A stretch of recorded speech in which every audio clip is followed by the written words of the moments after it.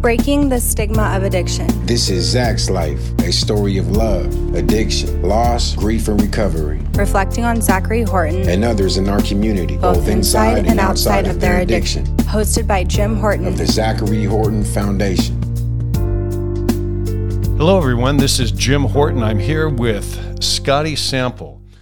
Scotty's the owner of My Time Recovery, and I've known Scotty for a couple of years now. Scotty, thanks for coming by. Yeah, thanks for having me. Hey, this is kind of a special month in a lot of ways. One is special because this is Zach's birthday month. In fact, Zach's turning 21. We're having a big birthday party for him later this month for the recovery community. And so that's, a part of what we do with the foundation. So that should be a great time and a great event. But in celebrating Zach's life, I really wanted to get you here to talk about Zach. I know the last year of his life, you probably had more interaction with him and saw him. I know you certainly saw him more than I did, because he was in your facilities almost every day, through outpatient and through private hospitalization and all of that that took place. And I know that in a lot of ways, you and Zach developed a real strong bond. And I found it interesting in the different ways that he would talk about you, Scotty, when he was frustrated or angry, how he would talk about you, but when he needed help with something or when he was ready for help, how you were the first one that he would reach out to. So I know that you guys had something real special that was going on. So anyway, so today that's kind of what I want this to be about. I'd love for you to tell our audience about Zach, about your relationship with him, and then let's just take it from there. So please, and tell us a little bit. Some of our audience may not know you at all, so tell us a little bit about yourself, and then we'll get into your relationship with Zach. Yeah, well, I mean, it's pretty easy for me to describe my relationship with Zach because it's almost pretty identical. My behaviors personally when I was, 18, 19 years old. And so my relationship with Zach was like having a relationship with myself when I was his age. And so there were so many different conversations that I had with him that I could really relate to him 100%. And so for me personally, when I was 18, 19 years old, I would go to treatment. I would almost be all the staff's, favorite because Sure. I was so young. I looked young. I was really immature, but had a big heart, but my behaviors were kind of, they didn't match, my heart. Sure. And it was kind of like a uncontrollable thing. For me, when I was 18, 19, it was the OxyContin. And the drugs like that is pretty similar to the fentanyl nowadays. And it's almost like it has such a grip on you. You really lose a lot of choice of your actions, your manipulations, the things you say. And so I think it takes a special type of person to be able to tolerate that and look past it. And I certainly had certain people that never gave up on me. Maybe I got kicked out of a bunch of programs, but that was almost because they had to. Right.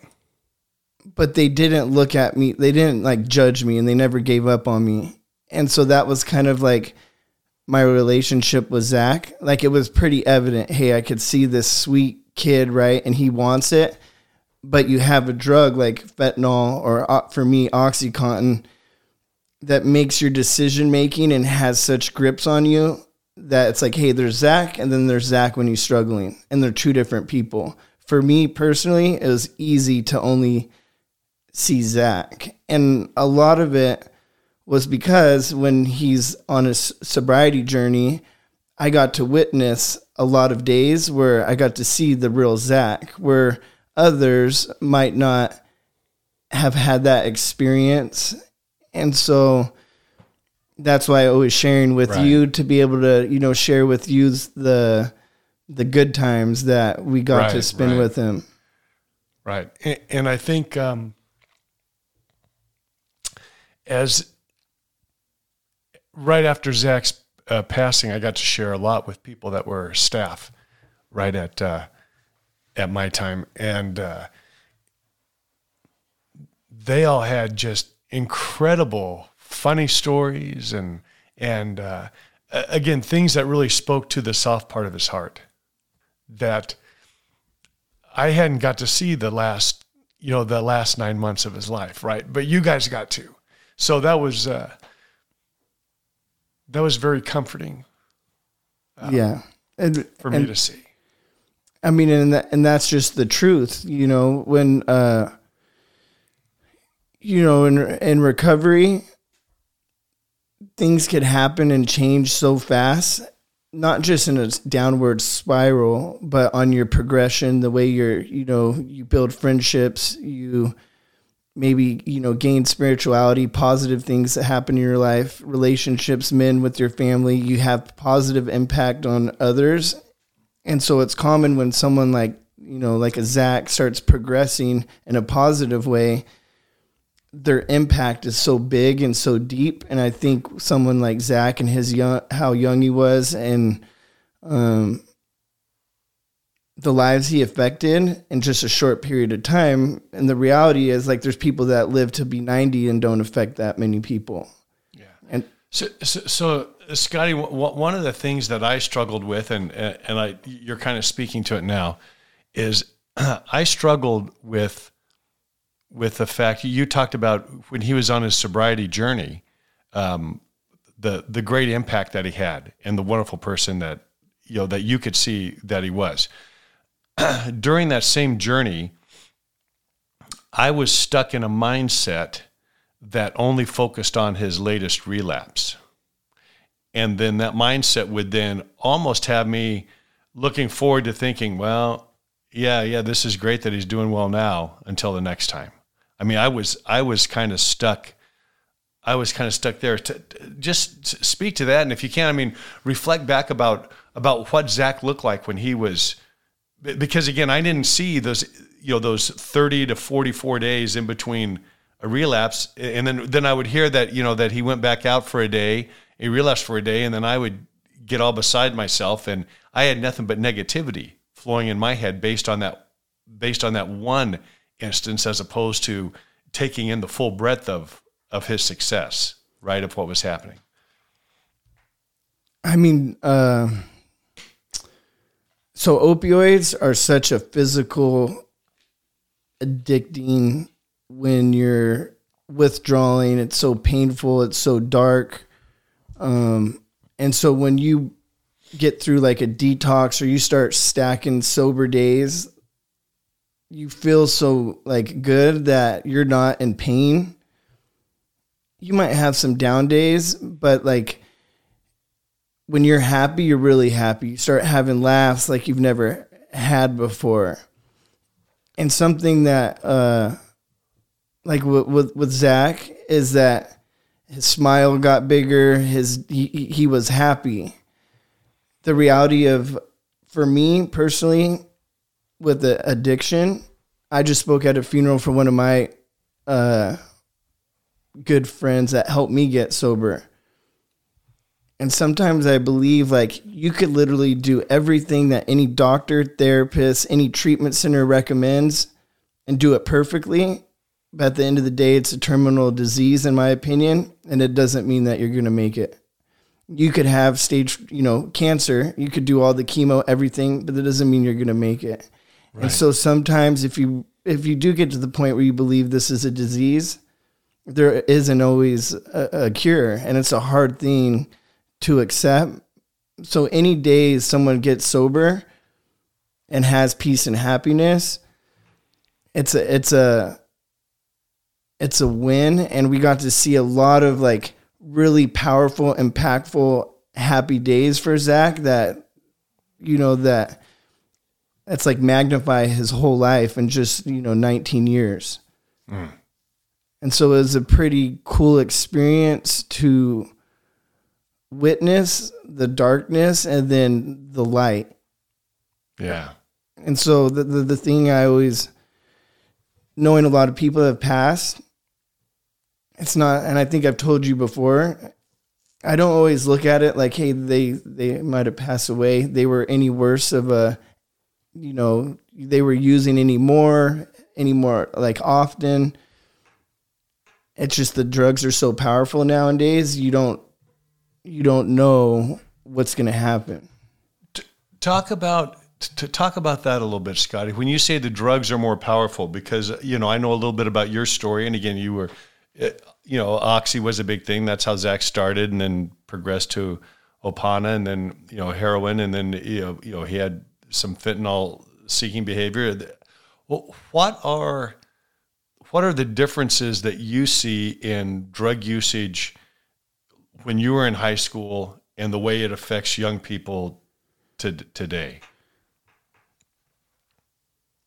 So I went to 12 detoxes, 12 treatment centers, OxyContin, heroin, IV. I used to inject it in my neck, and heroin. I never had overdose, not even once. And so that's not always the case. But before, when you did, heroin, or when that was it was OxyContin was my era, then we all went to heroin. And so the only people that were really overdosing that you would know about, or like the epidemic now, was, IV, heroin users, or someone that took a ton of pills. Fentanyl, they're not injecting it. They're snorting it, smoking it. And so it's a whole different, ball game. And so it's so powerful. I mean, I know tons of people that I don't even know if they've crossed that line into full-blown addiction, but they do it and then they're, overdosing. And so it's when I was a kid, you would hear at the schools, oh, you don't know what's in those drugs. But today, and it was come on, they made it seem like you're going to overdose if you smoked weed. Right.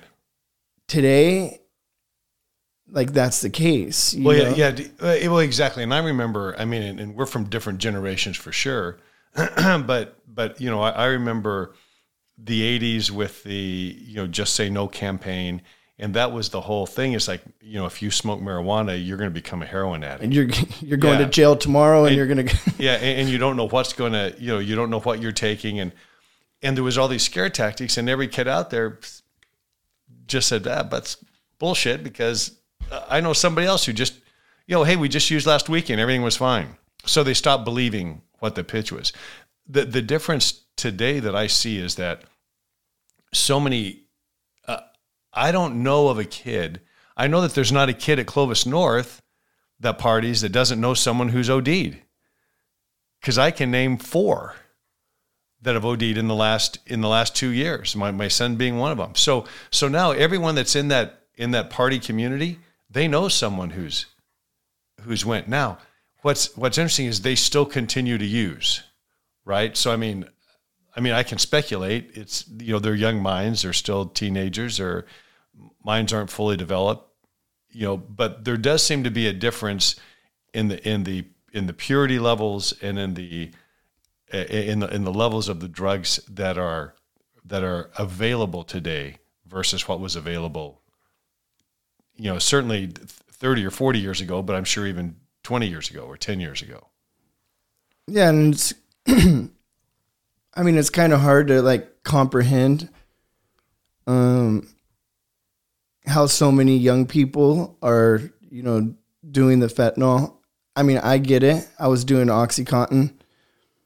I know that the fentanyl is extremely addicting, and it's a lot harder to get off of than the heroin. And so it's like the perfect storm of a narcotic, where it almost feels like a terrorist attack on the community, not just like a drug that's going around. Right. And it's a hard thing to treat, because it's not like any drug that we've seen before, where it's easier to get somebody. It's easier to get someone that's been doing heroin for 20 years every day off than a 19-year-old that's been doing fentanyl for a year. In my experience, detoxing somebody off of that longer, it seems like it's a longer half-life.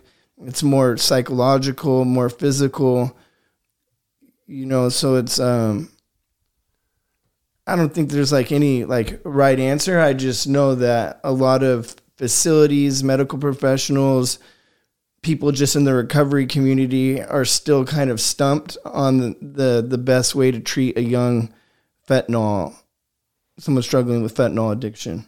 Right.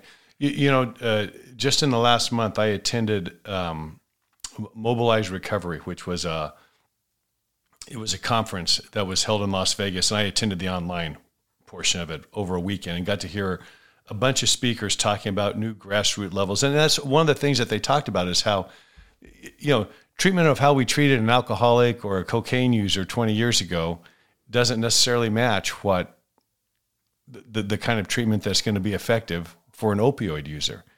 And I think for those of us who haven't suffered with substance use disorder or addiction, we just think of an addict as an addict, and a cocaine addict and a meth addict and an opioid addict. They're just all the same. These are decisions they make. If they just stop using, everything would be fine, right? I mean, that's a real simplified response to how many people still think. But what we're seeing is it's different. And I like to think a lot of the stuff that I heard when I first started going to support groups is that, my loved one just needed to hit bottom, and then, that's when they would have to make the decision to turn around. Well, the challenge I see with that is, 30, 40, 50 years ago, an alcoholic hitting bottom might be him losing his job, getting a divorce, ending up in jail, right? But when you have an opioid addict hitting bottom, it's death. Mm-hmm. There's no bouncing back from that. There's no opportunity for them to, be able to make a good decision or a better decision at that point. Zach had OD'd the day before he died and was at the hospital, and they released him. He was 18 and he demanded to be released, and they released him, and he went and did it again. So there was he had already died once, and someone found him and they brought him back to life, and then he died again. So that bottom wasn't even enough there. So one of the things that they discussed at the Mobilize Recovery retreat was they discussed how treatments may be looking different now. I know 30 years ago I worked in a treatment facility for adolescents, and I know things are a whole lot different now than they were then. Where I don't even understand. Man, the things that I heard at this seminar were incredible. That they were doing just the different thoughts. I know you went down to Palm Springs last week or a couple weeks ago, and there was a similar convention there. Is there anything that was eye-opening to you about new treatment modalities on the horizon, or something you want to speak to? Well, I just golfed the whole time. I didn't go to the convention. So anytime I speak on this stuff, I speak as not someone that works in treatment or in the treatment industry. It's because I have to separate my personal beliefs and how I do things, kind of from, with treatment. I kind of leave that to like the doctors and the clinicians to kind of anything that is has to do with like current modalities and things that are changing in addiction medicine, and so I know that a lot of my personal beliefs have to kind of like in a way stay out of it. I do know one thing, that there's no right answer, or so we probably wouldn't be sitting here. sometimes I think like quality of life isn't always looked at with some of the medications that is used to maintain somebody, right? Like, so you could have somebody on, and this is my personal opinion, not regarding treatment. You can have someone on methadone for 10 years, but how's their quality of life? Do you put that in there, or you just got somebody 10 years from not doing heroin? So at some point, do you look at quality of life and the, statistics or, anything? For me, it's just really hard to speak on. I'm more like, hey, what's it going to take for a 19-year-old to buy into some type of life change, right? Like they're going to have to learn to have fun, sober, get comfortable in their own skin. So there has to be some motivating factor to like go towards something different. Some people maybe on Suboxone, they could do that. Some people maybe on Suboxone, they feel stagnant. They're not motivated. They're just existing. And then now they're doing other substances, cocaine, drinking, smoking weed, but they're not doing fentanyl. How's the quality of life? And so. Right. So, and for Scotty, for people listening that don't know what Suboxone is, I'll explain what I know and then you take it from there. So I know that when Zach was medically detoxing from his severe opioid condition, they used Suboxone over a 7 to 10 day period or something like that, and they staggered it down. So then his withdrawals weren't so severe. So it was a medicine similar to methadone, but it was used in a short term. Some of the studies that I've heard, they've talked about for younger opioid users, utilizing Suboxone as a maintenance because they don't get high the same way that they get high from heroin, but using it as a maintenance for a year or two, especially with younger addicts, because it takes them that long for their minds to wrap themselves around. Hey, I don't have to be high all the time. Yeah, but it's a means to that. It's a means to that end of them, of them maturing enough to be able to make some better decisions about their sobriety.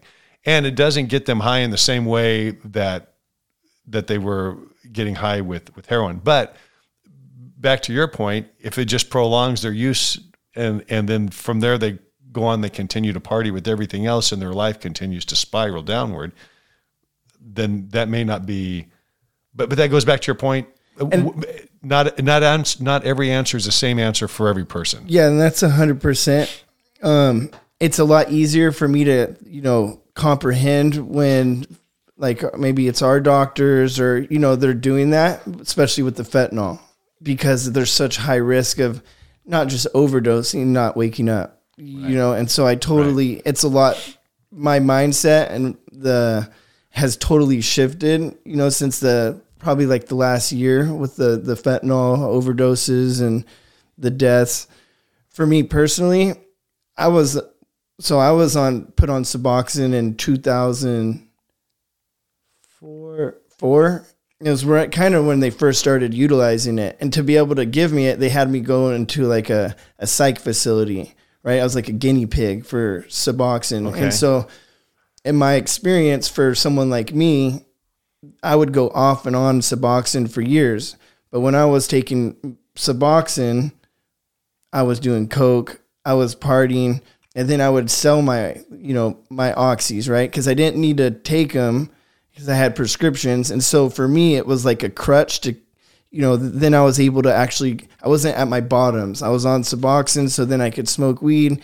I could go to parties and do things. So for me, it didn't work because I would just use it as a crutch.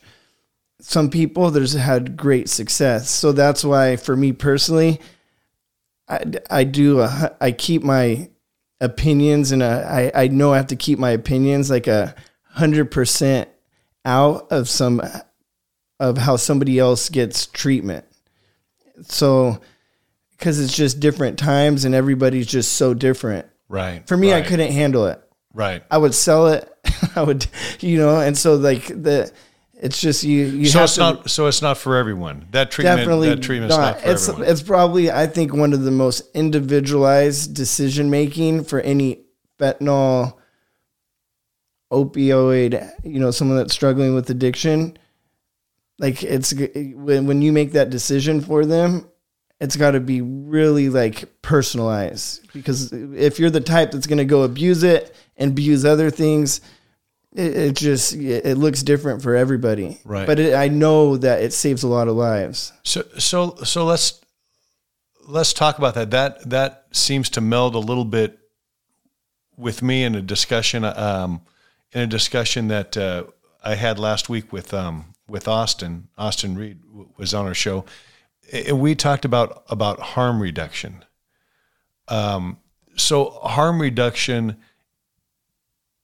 as it looks for opioid users versus tough love, because I'm almost in my experiences now, I'm seeing those two come in conflict sometimes. Whereas in my mind, and again, all I have is, you have your experience. I have a very limited experience in that my whole experience is just what I saw happen with Zach, right? So, you've been able to see hundreds and thousands of other clients come through your facility. But so in the harm reduction modality with opioid users, for me, the opportunity to see incremental advances for them. So for him, that might be, he didn't use for 30 or 45 days at a time, and then he had one use, as opposed to using every day for 2 to 3 years.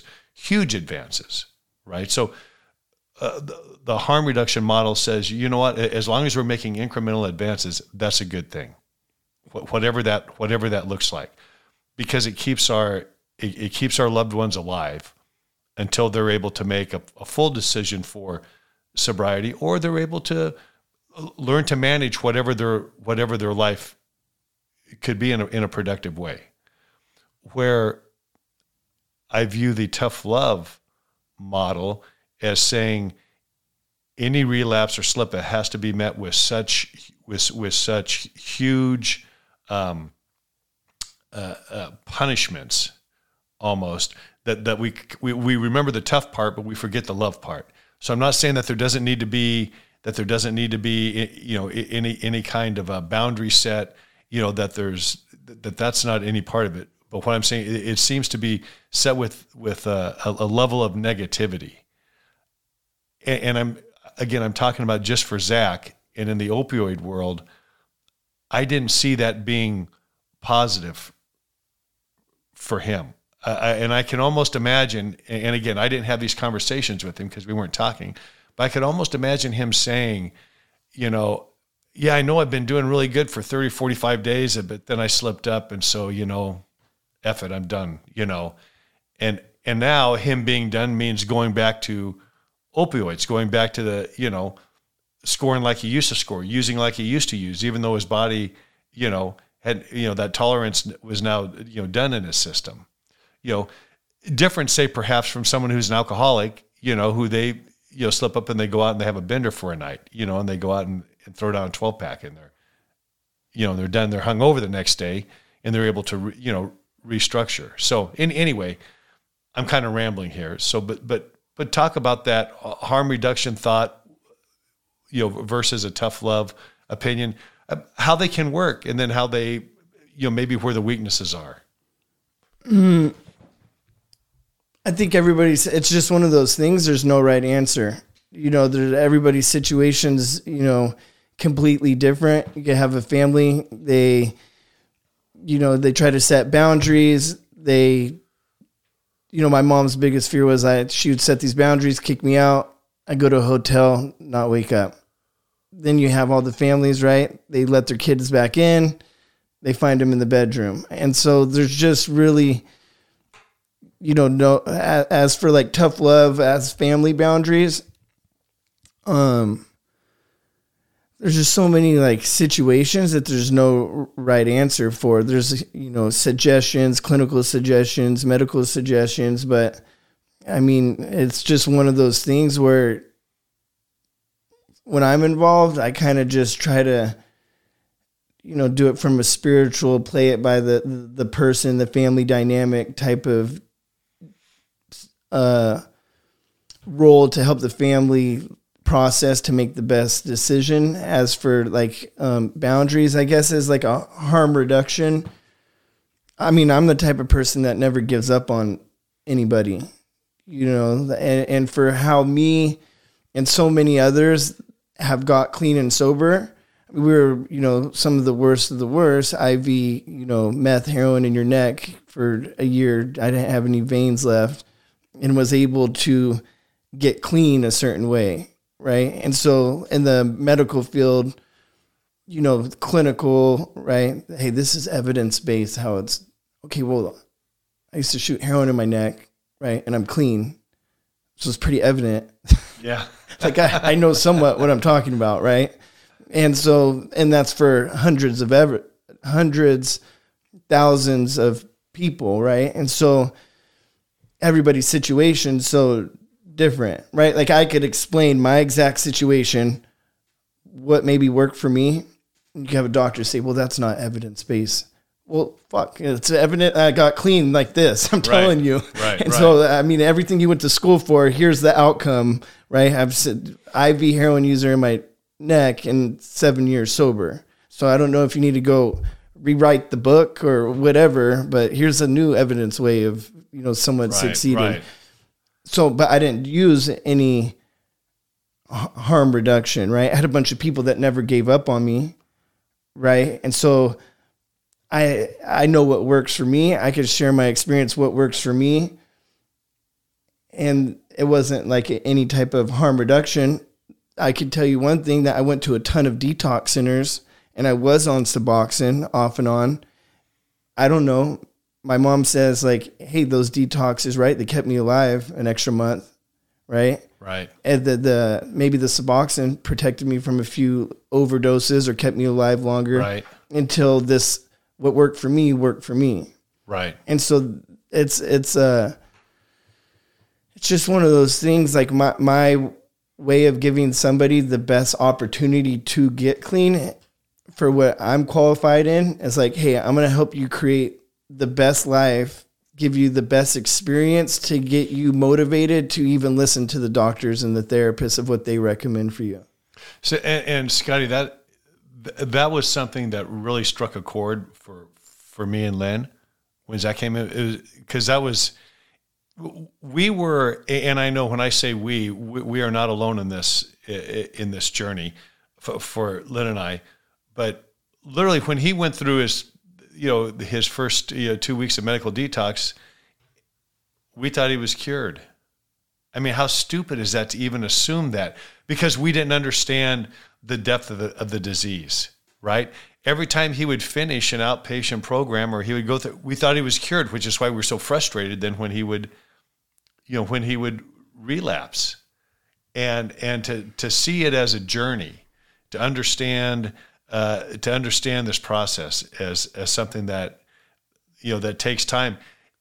And to understand that when someone goes through 30 days of treatment in the most expensive, place anywhere in the U.S., or for 60 days or 90 days, and then they come home to the same friends, to the same home dynamics, to the same family, to think that there's not a huge potential to revert back to old behaviors is just silly, especially when that person that went through treatment is 18 years old or 19 years old, and they don't have the life coping skills, right, to deal with problems as they come up, right? They come back home, and and that was Zach's deal. Every time he was down south, he'd come home, and within 2 or 3 days he's back on the phone with his old running buddy, which is one of his best friends, where he died, right? And that draw is just so strong for people. So to be able to create new environments, and I see that as being a real positive part of what, of what. Yeah, and that's what I was doing way before my time, right? For myself to get clean, for my friends, to be honest, so I just went to a bachelor party. It was me and 5 of my friends, right? All of them were in their 20s. They all lived on my couch, and they're all have 5 years or more sober, and they're all engaged or got married and have kids. Wow. We didn't go to treatment. I mean, I went to treatment. They didn't go to treatment. They came to my house. We golfed a lot, went to a lot of meetings, and there was just like a lot of connection and love, right? And so when I went to treatment, my last one, state-funded program, right? It wasn't all the top of the line, you stuff. You didn't have yoga and a massage every day? No. We had a lot equestrian. You didn't get to ride any horses or play any soccer? No, I was past that.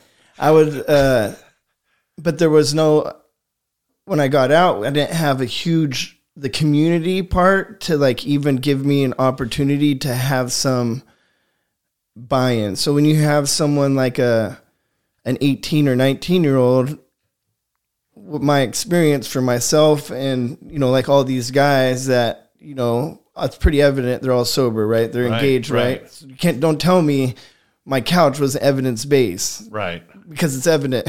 Like, I'll show you pictures and proof and testimonies, And so it was creating some type of something that's attractive for a young person to at least have some buy-in to be able to listen to maybe a professional.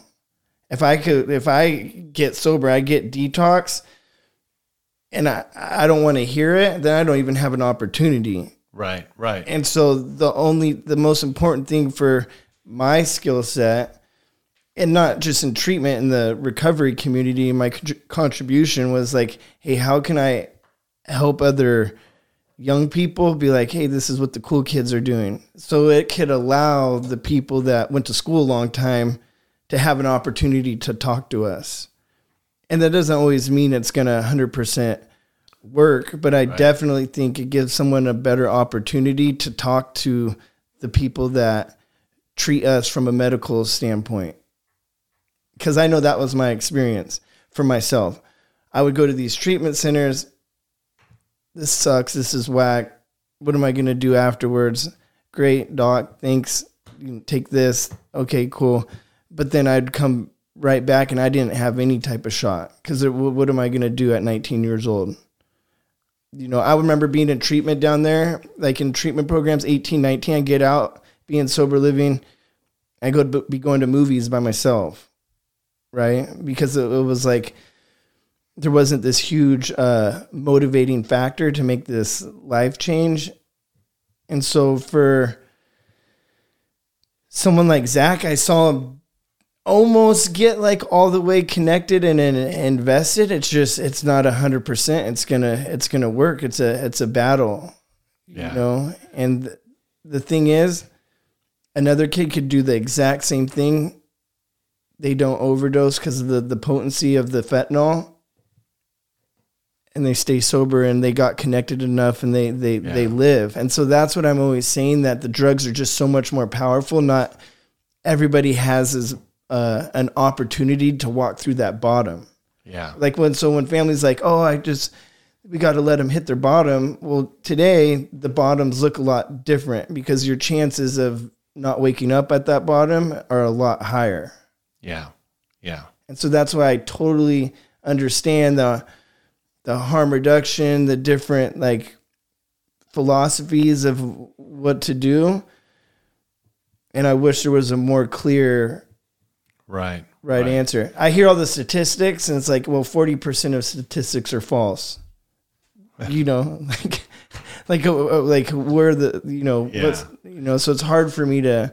Well, I think what I'm gleaning from your conversation, Scotty, and what you're saying is that, when your mom was in here a few weeks ago and we talked, and she had said some of the same words, that there's not one way. It's not a one treatment fits all, right? Mm-hmm. But there are some things that we know that are helpful, right? Along that path. And thank you for sharing some of that with us today. Scotty, as we close and we wind down, I'd love to, if there's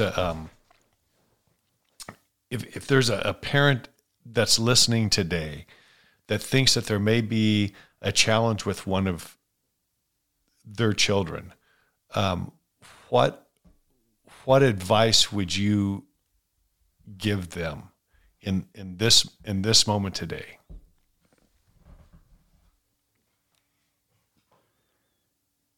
I think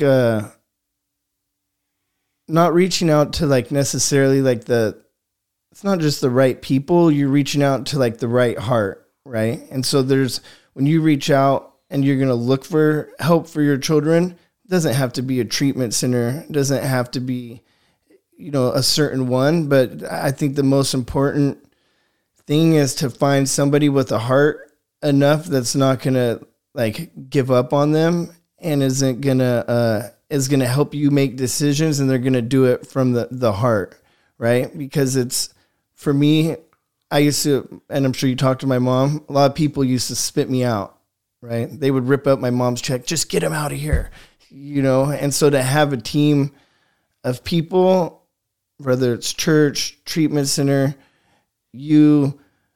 anybody that is going to have this type of heart where that they're helping you make the best decision, and there's a trust, right? And so you have to find people that you're going to trust. They're going to give you feedback and tell you what to do, but you're going to respect enough to actually follow through and do it. Sure. Because a lot of families will reach out, but they're not quite ready to do what you recommend. Right. And so, and there's still a lot of denial, right? Oh, especially at that point. Yeah. The families feel like there's really like, once someone comes clean about like, so say it's the stigma, there isn't no stigma. Right. The families think there's more of a stigma than the reality there is. Right. Right. When I finally said I had a year sober on Facebook, it was the most likes I probably had combined within 5 years. Right. So if there was a stigma like people think there is, then so the stigma is people not coming out about it. That's right. I feel like, or that's right. Families turning their head.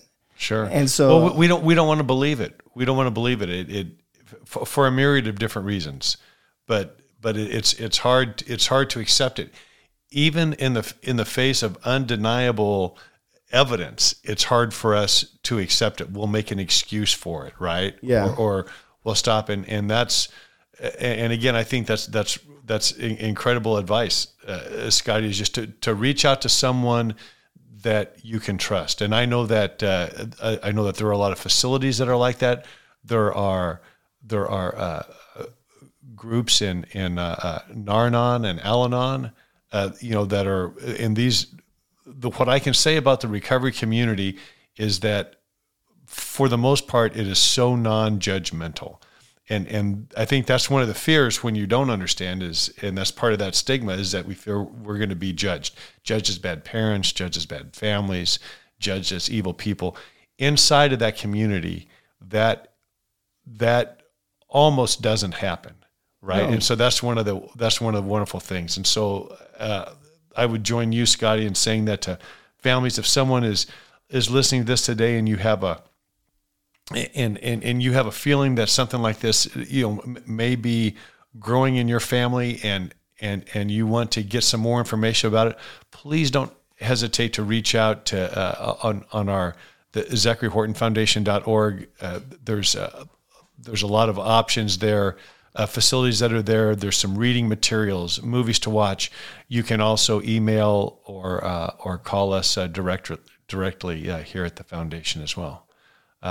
Scotty, I want to thank you for coming in, for sharing some thoughts about Zach, and for talking with us today. Hopefully we can get you back again sometime, and we can go a little deeper into everything. No, I appreciate it. It's tough coming on to these because I try to, I'm really not talking as a treatment center owner, because a lot of my experience and beliefs might be a little bit different sometimes. So Yeah. I hope people like, if I was to tell somebody to reach out on here, I wouldn't be trying to tell them to reach out to me Right. for treatment, right? For my treatment center. It's just that like, that's how I got sober, was like helping people for Right. the right, for fun and for free, not for a treatment center. Right. Right. No, So no, if there was anybody, I would almost want to make a commitment that I would do it from the heart and not to try to get them into I understand. like a marketing. Right. You know? No, So I I understand. appreciate No, yeah. you having me here and being Yeah. on this. That's it. All right, everyone. Thanks for joining us today. I'd encourage you to reach out to someone today. Let them know that you love them. This is Zach's dad. This has been an episode of Zach's Life. Thank you so much for listening. For more info on our foundation and for addiction resources, visit ZacharyHortonFoundation.org or check us out on Facebook and Instagram. If you have a story to tell and want to be a guest on our podcast, email me directly at jim@ZacharyHortonFoundation.org.